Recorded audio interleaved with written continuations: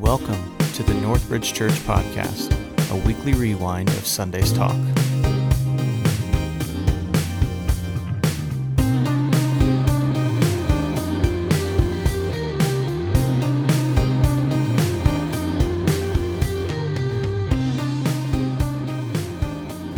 Hey, I want to add my welcome to you. I know Pastor John greeted you and welcomed you to this day, whether you're in this room or you're online watching us from wherever. We're so glad we are together. We are so glad. I am so glad to be able to see you, to experience you, and it's good. It's good for us to be together today, worshiping the living God.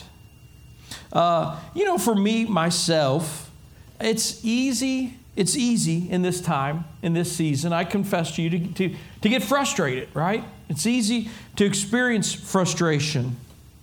And it's easy for me to compare my situation to other people and think, I have it so bad, right? Or we're in such a difficult spot. I'm guessing, I see Sandy shaking her head. I realize I'm not the only one in the room that deals with that, right? We all find ourselves in those scenarios. And I find myself at times getting so frustrated. There can be moments where I get so frustrated that what I have to do is just stop, right? Just stop and breathe. Breathe and calm down. That's the best words we can give ourselves. The reality is little things in life that can set us off, little things that can cause us to spiral out of control. They're so important for us to pay attention to. The reason being is because, and as we're going to look at today in Philippians chapter 2, the small areas of our lives, the small things that would be easy for us to just say that, this is just how I am. This just little foibles I have in my character, just little picadillos, if you will, that are just, God doesn't mind, and God doesn't care about those things. Well, we're going to look at today, the reality is these little attitude qualities we have. These little things that we could easily sit back and say, these things that are going on in our lives, they're not a big deal. Well, they are, because here is a eternal truth you can write down. And I would challenge you to write this down and think about it. And that is that your attitude impacts your spiritual growth. You realize that? If you're going to grow spiritually in your life, your attitude is key for that happening. You think about different areas of life: physical, social, emotional, psychological. All of these areas we should be wanting to grow in. We should be wanting to be socially growing, developing our friendships and our capabilities of having deep and lasting friendships in our lives. We should grow and want to grow psychologically, be people that are deeper, be people of better understanding of what makes us tick and why we tick the way we do. We should want to, hopefully, all of us have the attitude of we want to be physically better and stronger and healthier today than we were yesterday, and we want to grow in our area, in those areas, even in the future as we grow older. Well, also our spiritual lives. We should be saying, I want to grow spiritually. Well, the reality is this: your attitude impacts your spiritual growth. And it's a circle here, because the reality is your spiritual growth also affects your attitude, right? So your attitude affects your spiritual growth affects your attitude. And it's easy for some of us now, I realize, as I'm teaching this, whether you're in this room or you're online watching, to tune me out and be like, this is a boring sermon. Put some chains on, Tony.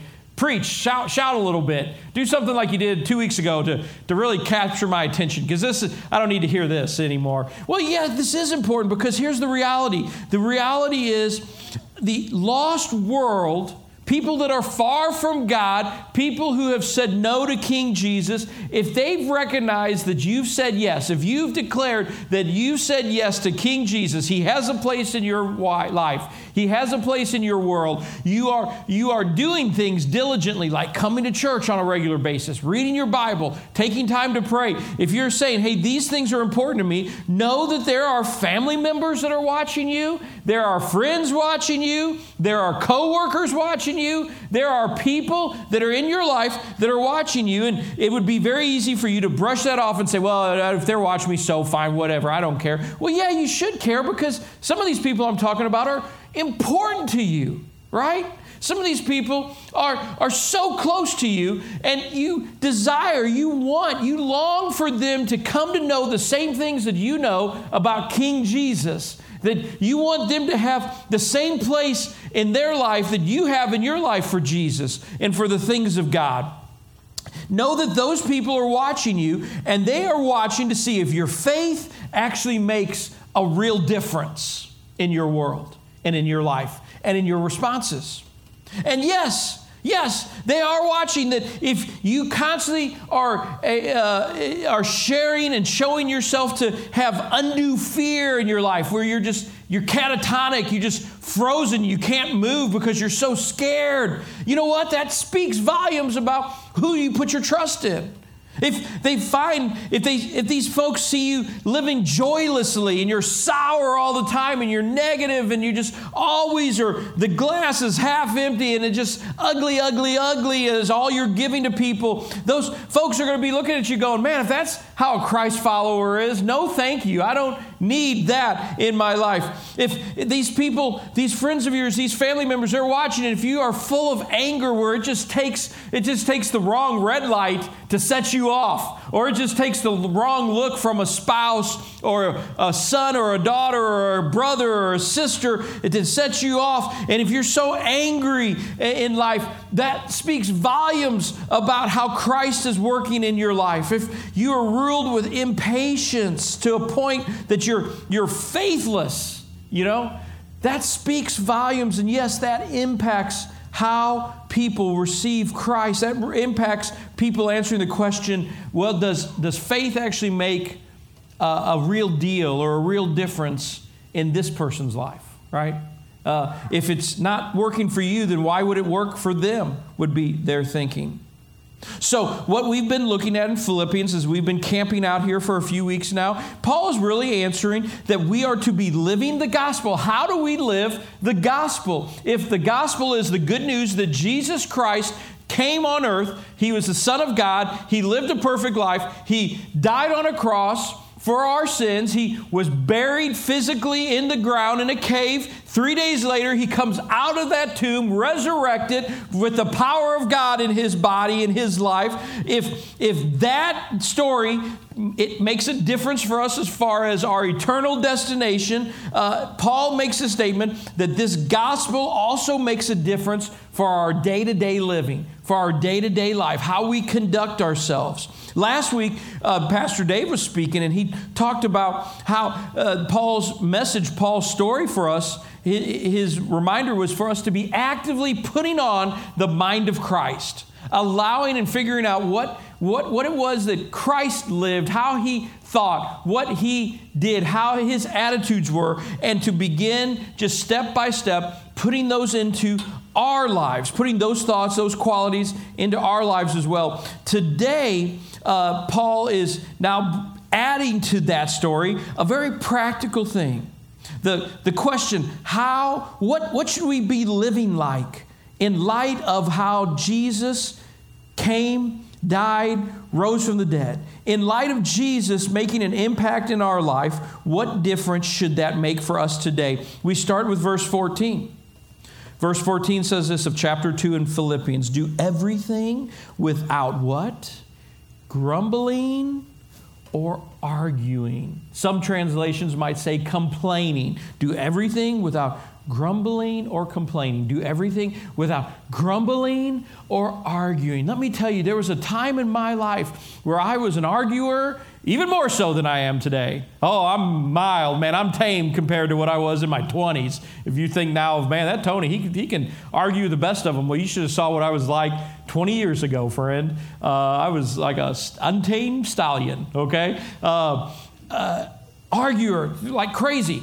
Complainer, right? And I think the Turners come by it naturally. I can talk to family members. I won't give you names to protect protect not the innocent, but the guilty, to protect the guilty. But I can talk to some of my family members, and it could be the most beautiful day in St. Louis, Missouri. It could be 70 degrees in August. No joke. We're experiencing that right now. The humidity could be a nice, calm 15%.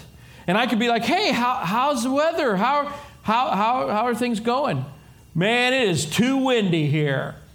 And I'm like, really? You're complaining about the wind when you're living in paradise right now? I'm like, come on, days, it's too rainy. And then when there's other days when, well, it's not, it sure is dry. Boy, we need some rain now. And then as soon as the rain comes, it's too rainy. I just come from this, my family, we're complainers just naturally we come by it. So during that section, I came across this verse. During that time of my life when I was at my worst, I looked at this passage and I was troubled by it, as you could imagine. Because clearly Paul here is saying, do everything without grumbling or arguing.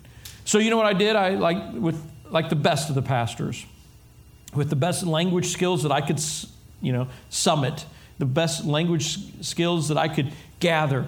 I did a deep dive on this verse, and I looked at the Koine Greek, and I looked at the past participles, and I was looking at how the verbs were conjugated, and okay, this is past perfect. This is a past perfect participle. And what does that mean exactly? I was looking for some kind of out here where Paul would be saying, if you looked into the deep language and the deep meaning of this verse, this is saying, if everything's going perfectly, this is the translation I was really hoping to gather. If everything's going perfectly and everything's going your way and the weather's great and your family's treating you well and your workplace loves you, then live your life in such a way that you are not complaining or arguing. But if one of those things isn't happening, then it's okay to complain. It's okay to argue. Guess what I found out? As I was doing this deep language study, hoping to find that meaning behind the Koine Greek, I found that Paul did not mean any of those things that I said.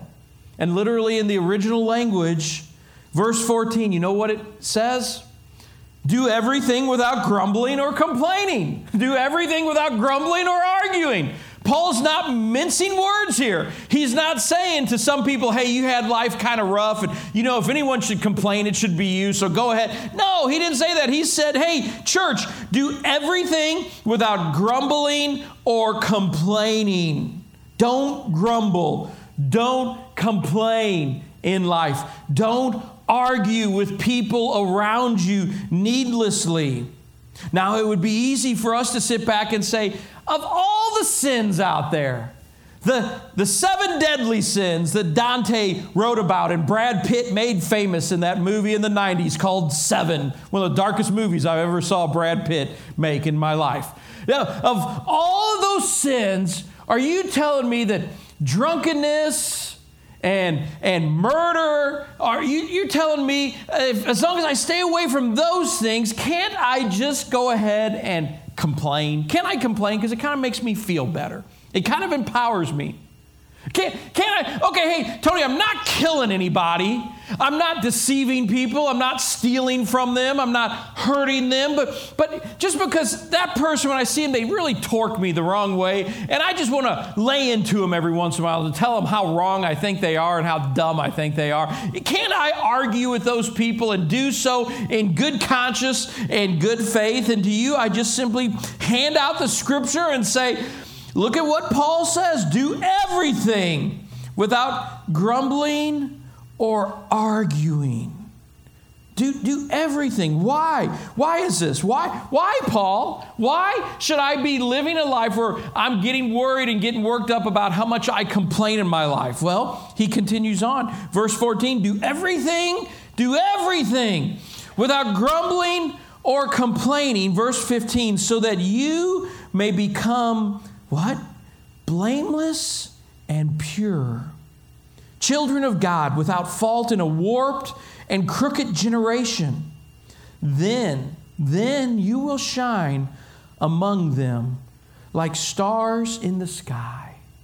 First of all, I just need to pause for a second and just tell you, when I was reading this passage a couple of weeks ago, preparing for today, I just found myself laughing. I literally was like, God, you are so funny. You are funny. Only God rewind to August, to March.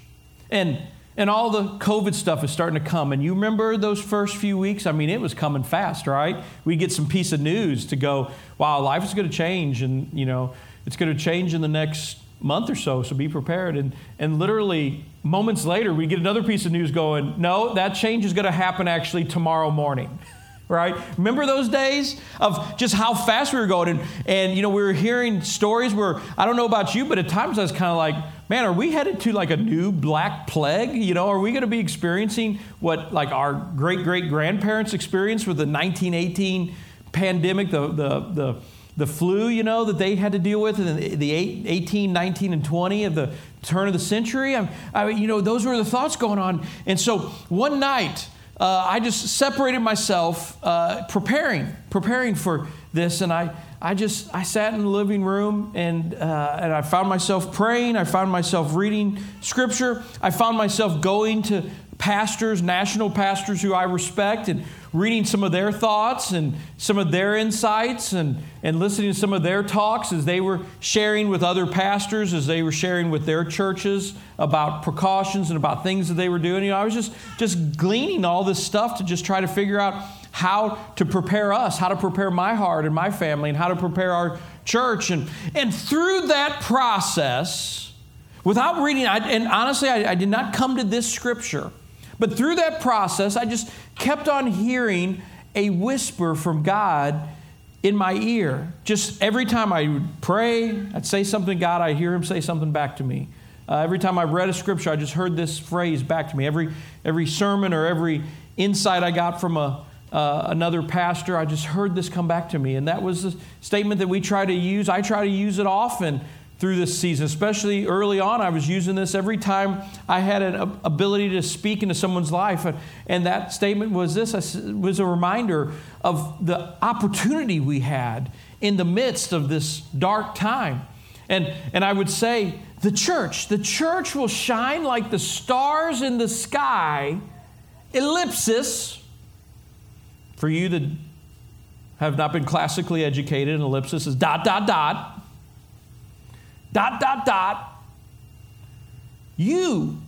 You will shine like a star in the sky. And I just started laughing because I was like, God, you put that in my heart back in March, and here we are now in August, and you're reminding me by having us preach on this very verse that you want to shine. Do we want to shine among this warped and crooked generation like a star in the sky? Do we want to do that? I changed the phrase. If you notice, I've changed it over the months, because I initially started the church will shine like the stars in the sky. Ellipsis, you will shine like a star in the sky. And I started recognizing that, just honestly, some of the people I was connecting with, some of the people in Northbridge Church, they were not shining like stars in the sky. So I was lying.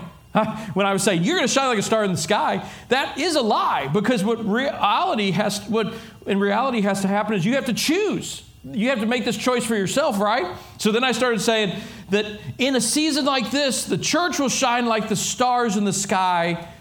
Ellipsis, you can shine like a star in the sky too. You can. If you choose to follow Christ through this scenario, if you choose to honor Christ in this scenario, you will shine like a star in the sky. What is Paul saying here? He's saying, hey, you want to shine like a star in the sky? Here's the amazing thing. This is beautiful. This is so beautiful, because we would naturally think to shine like a star in the sky, we're going to have to do something incredible, aren't we? Like, we're going to have to give all of our money away. Every penny that you've saved all your life, you're going to have to give that to orphanages and to non-government organizations and to churches and to mission entities. In order for you to shine like a star in the sky, you got to do something great, something incredible. You got to sacrifice your body to the flames, right? If you're going to shine like a star in the sky, you got to surrender your job. You got to quit your job right now, and you got to say, okay, I'm going to commit to go and serve foreign people in another country. Now I'll shine like a star in the sky. Oh, no, okay, some kind of great action. You see? Paul is saying, in order for you to shine like a star in the sky, in order for you to be blameless, in order for you to be pure, what do? Some kind of great crazy act of sacrifice that, like, let's face it, 95% of us just can't or won't do. No, Paul didn't say that. He said, if you want to shine like a star in the sky, quit complaining. Be a person that when other people experience you, you're not complaining. Quit arguing with people all the time. Why are you arguing? Just to prove that you're right? Paul's saying, look, you want to be a person that shines, that stands out from the world around them? You don't have to go and serve 5 years in the Peace Corps to be great.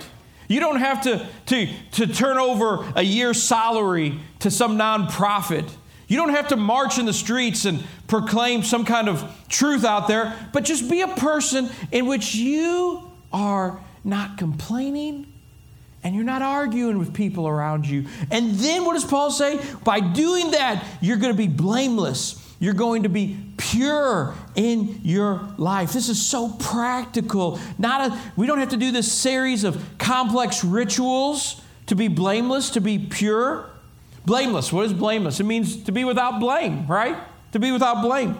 Now, it'd be easy for us just to walk past that term and just not think about it. But think of people who have a deep amount of blame within their life. You know those folks. They're the kind of people that just have blame upon blame upon blame heaped on them by the way they choose to live. That's the kind of person that when you see them coming, you walk the other way, right? Because you don't want to be around them. But because they have just so much blame on their lives, they're negative. Dare I use the word, they're just bad, right? They're just got so much bad. They're the kind of people I'm talking about that, when they were kids, when they get punished and that somehow it was found out that they were punished unjustly, then everyone said, well, it's okay because of the 10 things that they got away with, right? That's what I'm talking about. Paul's saying you don't want to be that kind of person. You want to be blameless. Then stop complaining. Stop arguing. You want to be looked at in this world as a person who is pure, has this deep purity in their life. Paul is telling us the secret is to live life. If you want to live without stain, without defect, that's what the definition of purity is, then don't be a person that complains all the time. Don't be a person who argues. Isn't it so funny? Because when we as Christians, when we're setting out to be blameless, when we're setting out for purity, we think we have to have this deep religious austerity, right? We got to memorize at least 10 verses of the Bible every day for the next 10 years so that when someone talks to us, we just quote a scripture verse naturally. And we think, that's going to make us pure. No, that's not. I mean, it's a good practice, and I'm not telling you not to memorize verses. I memorize the Bible. It's helpful. It's a helpful exercise to do. But that exercise by itself will not make me blameless. It will not make me pure. We could do great efforts. Like I could make the intention of every day of my life, I'm going to share Christ with someone every day. Again, that's a great goal to have, and it's something I would challenge us. We as a church have to be more intentional about sharing our faith. But I know people who are very intentional in sharing their faith, and yet they still deal with the same impurity and blame that everyone else does. That kind of exercise will not help them be blameless or pure. But here we have it in black and white. The scripture set down, simple as can be. You want to experience blamelessness in your life? When people look at you, they see just a pure life in a crooked and broken and dark world. Then be a person who's not complaining. Be a person who's not looking to get into arguments all the time. Now, I find that this area of our walk, this area of life is just like any other muscle. If you've never used those muscles, then it's pretty hard. And someone who always comes at life complaining, arguing, blaming people, being negative, and I just say, hey, you know what? Would you just start being positive? That's hard to do. Downright impossible, right? Because it's a muscle you're not used to using. So how does one go about getting to a place where they're not arguing and they're not complaining in life? Well, Paul gives us a hint here in verse 17. He says, "But even if I am being poured out like a drink offering on the sacrifice and service coming from your faith, I am glad and rejoice with all of you. So you too should be glad and rejoice with me." What is Paul saying here? Paul's reminding them, hey, I have chains on. Hey, I'm going to die in the next few months, weeks, maybe days. I don't know how much longer I have on this earth. And yet I am glad and I rejoice in you and your faith. And so now I'm challenging you. This is what Paul's saying here literally to the people. So if I can be glad and rejoice, you too be glad and rejoice with me. Let's do this. So what's Paul's solution in avoidance of how to stop complaining and how to stop arguing? Be glad. Find things to be glad about. And rejoice often. In other words, choose gladness in your life. Every day, if you find yourself being a person that's prone to complain, prone to argue with people, every day when you wake up, think of something that you can rejoice with God in. Think of something you can be glad about in life. Maybe it's as simple as, you know what? I woke up today and I am vertical instead of horizontal. I am up on my feet instead of in a grave somewhere. I will rejoice in the fact that I have life for another day.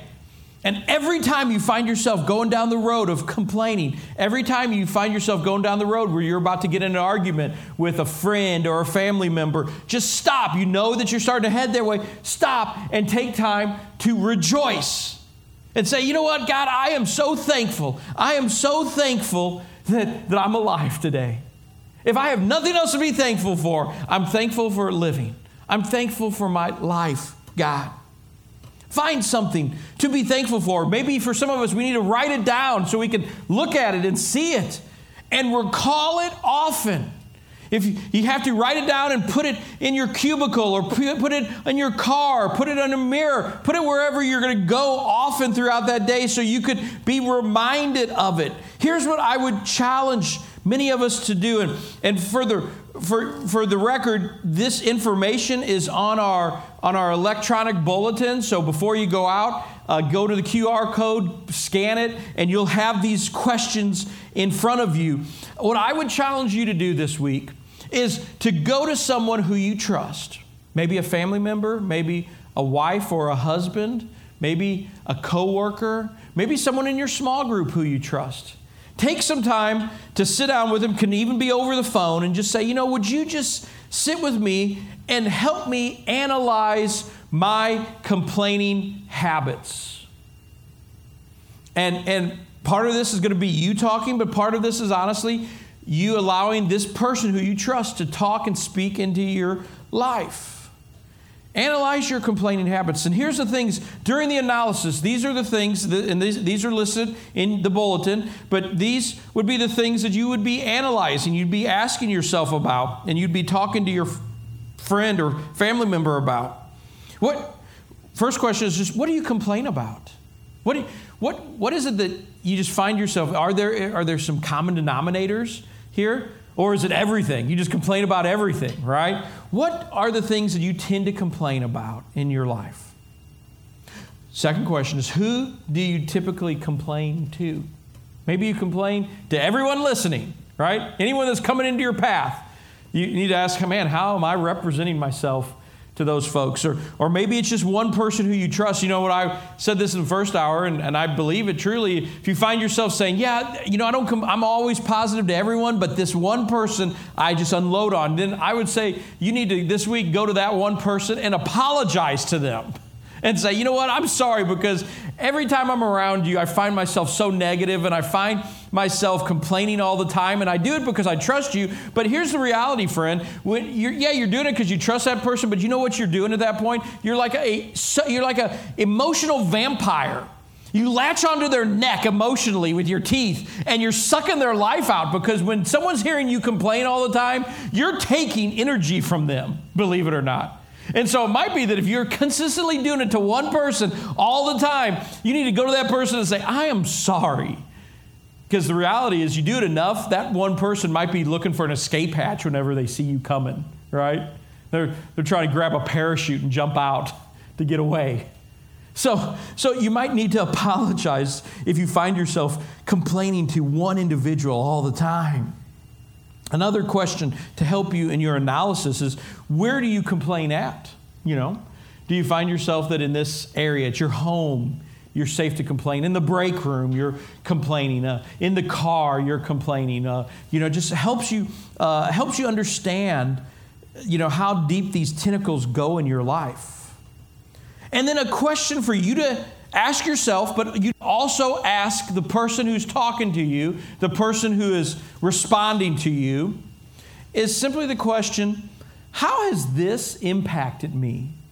How has this impacted me? That'd be a real, if you got a person who's a truth teller in your life, who you've created an environment where you're saying, look, share with me, help me. Your silence will not help me here. And you got someone who will speak to you honestly with love and grace, but at the same point still telling the truth. Man, this could be really interesting of how your complaints, you being argumentative all the time, how that has eroded who you are. How that has eroded what God has made you to be. You realize every person on planet Earth has been uniquely and fearfully made by God. But we have a habit through our sin life, through our choices, to erode that just beautiful person that God made.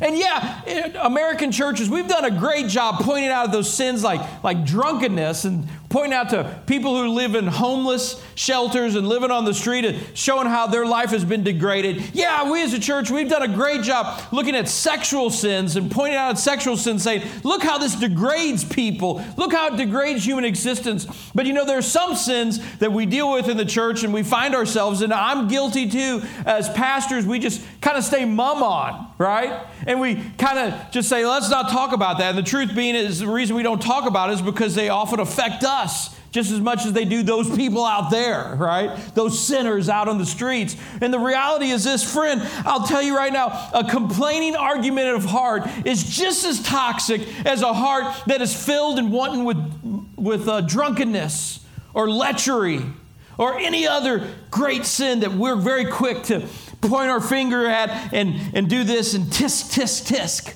the whole time, right? The reality is complaining and having an argumentative spirit is just as toxic to your life as a fifth of Jack Daniels is, friend. The idea of complaining, an argument is just as hurtful to your soul and your ability to connect with people as having one-night stands and a series of hookups with people. And we think that doesn't hurt us or impact us, and yet it does. I would argue with you that having argumentative spirit and having a spirit in which you complain, a serial complainer, will degrade you and will steal your joy, and it hurts your witness, and it diminishes your capacity for joy. It diminishes your capacity to be the kind of man, the kind of woman that God made you to be, just as great as any other sin that we're very quick to point out in life. So let's look and let's get honest with how this hurtful spirit of arguing and complaining, how it impacts us and how it impacts the church as well. How it impacts your potential ministry that God has placed in front of you. And then a final question I would challenge every person to ask their friend, their family member, is not just how has this impacted me, but what can I rejoice about in life? And you finish that time sitting down with them saying, help me create maybe a list of 2 or 3 things that are my go-tos, of things that I can rejoice in, things that I can lean into, things that I know are things that whenever I start going down this road of complaining and arguing with people around me, I can stop And I can redirect my mind and say, God, I'm not going to complain about this thing that really has torqued me off, but instead I'm going to rejoice in what you've given me, in the fact that I know that I'm fearfully and wonderfully made, in the fact that I know that I'm a child of yours, in the fact that I know that you have great things in store for me, if not in this life, in the world to come. I have things right now that I can rejoice in, and I choose to think of those, and I choose to brag on those in my life. Perhaps that would be a good conversation for us to have this week with someone we trust, with someone we love. What we're going to do now is we're going to close in prayer, and we're just going to begin practicing the discipline of rejoicing. And what I'm going to do, and hear me clearly so that you aren't wondering why I'm being silent, I'm going to open us in prayer, and I'm going to rejoice in it for a moment or two in things that's going on in my life that I'm so thankful for. And then I'm just going to be silent.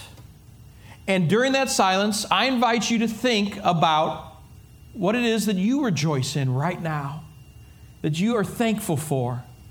And you can do that silently, and God hears you. And that's fine. Do that. If that's how you feel comfortable, do that. I would also invite some of you to maybe vocalize and verbalize some things that you rejoice in, because you know what it does is it encourages us. It encourages the body of Christ. And so if you are so compelled, you can just very shortly, just quiet, or just loud enough for us to hear you, just say, God, I rejoice right now in this. You know, it's as simple as that. It's a 5-second prayer. So with that in mind, let's conclude our time together by praying. Pray with me. Father, right now we come before you, and I just ask, God, that you would help us to be people who rejoice. You would help us to be people who are not complainers, not arguers, but instead we follow your path by finding the good and reveling in it. And God, right now in my life, I revel in the fact that I have a great wife and I have a great son. Thank you for placing Dana and Dax in my life. No matter what happens, God, to be with them at this time has been such a great blessing.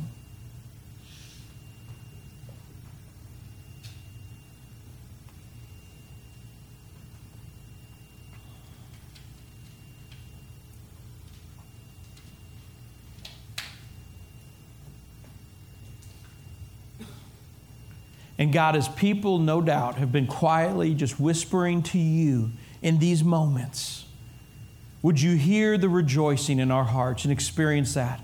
Oh, God, use these as just practical tools to make us people who are blameless, people who are pure, so that it makes an impact in us and it impacts people around us. Lord, hear the praises of your people as we sing this last song together. In Jesus' strong and powerful name, amen.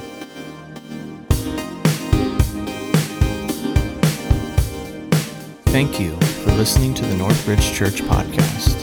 If you'd like more information about Northbridge Church, you can find us online at mynorthbridge.org.